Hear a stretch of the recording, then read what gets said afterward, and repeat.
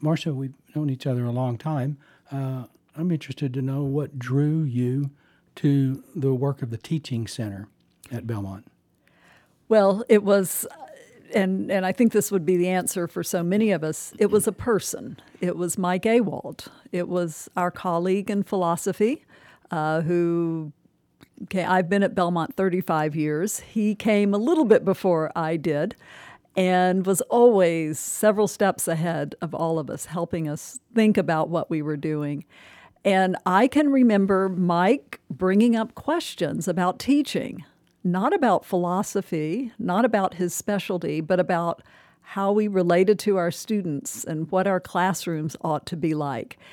And he was, I think he was one of the first persons who I heard ask those questions intentionally and over again. It was clear this was something he was very curious about and very interested in having conversations with other people about. So he drew me in on some of those early conversations and began to pique my interest. I had thought an academic career was about one subject field. I teach English, Shakespeare. I thought the dominant question I'm going to pursue in my academic career is what makes Shakespeare meaningful. And yes, sure, I was concerned about how I would make Shakespeare interesting to my classes.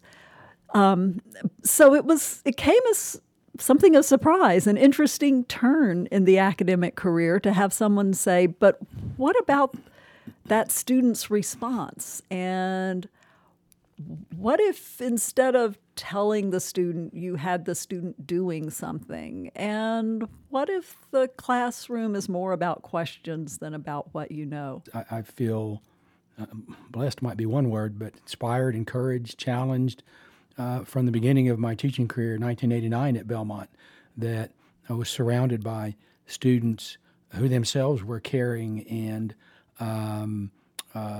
richly interested. And the ones that come to mind, maybe it's because it's in the immediate right now, I have a group of about 5 students that I had them a couple years ago in an honors class that I teach. Students, and they're very hardworking and very interesting, and I love the course and I love the students.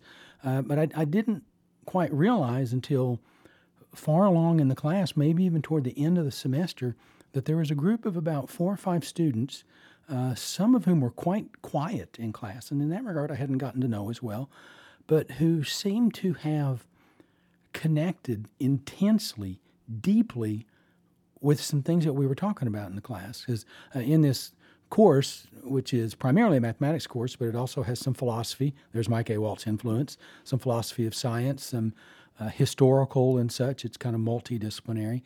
And they had really related and connected, and they were beginning, although I don't think I was doing this so much overtly in class, I think they were beginning to make some pretty spiritual connections. And kind of before I knew it, they took the initiative. That's why this story is so important to me. One students in particular, but then it kind of grew to several, asked if I would talk with him. And then after I talked with him, asked if I would be willing to join the 4 or 5 of them for lunch one day.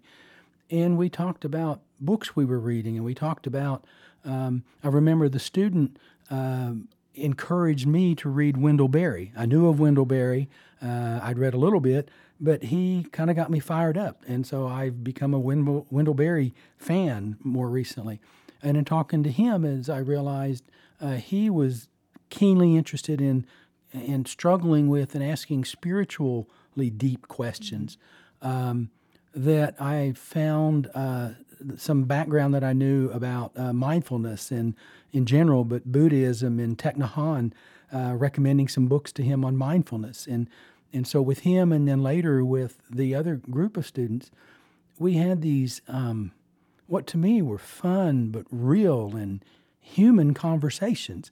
I guess they kept looking to me as teacher, but I really wasn't looking to them that way. And we've gotten together about once a semester. There's just an intensity to it that that is wonderful, that in some ways maybe encapsulates other stories and other individual students we've always had the community and these kinds of things, but the new general education 10 years ago provided us a vehicle to really enhance what we were doing, or to kind of bring it into the 21st century in some ways, in a lot of different ways. But a piece we have in common is we have both taught one of the signature courses in the Bell Core General Education, the first year seminar.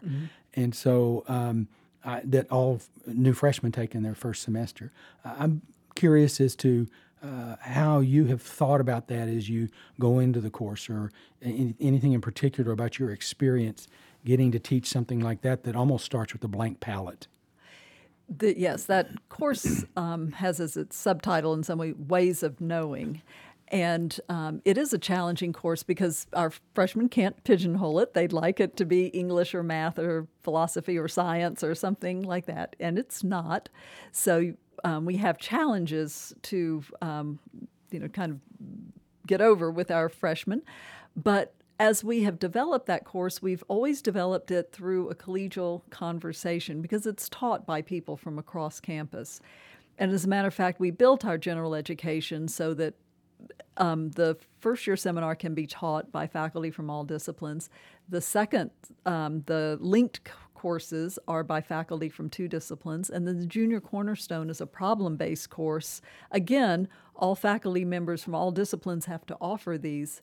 So all of these courses require us to think with our colleagues. So I have learned a great deal about how to approach this course from one of my colleagues in computer science, Bill Hooper, who's thought quite a bit about this.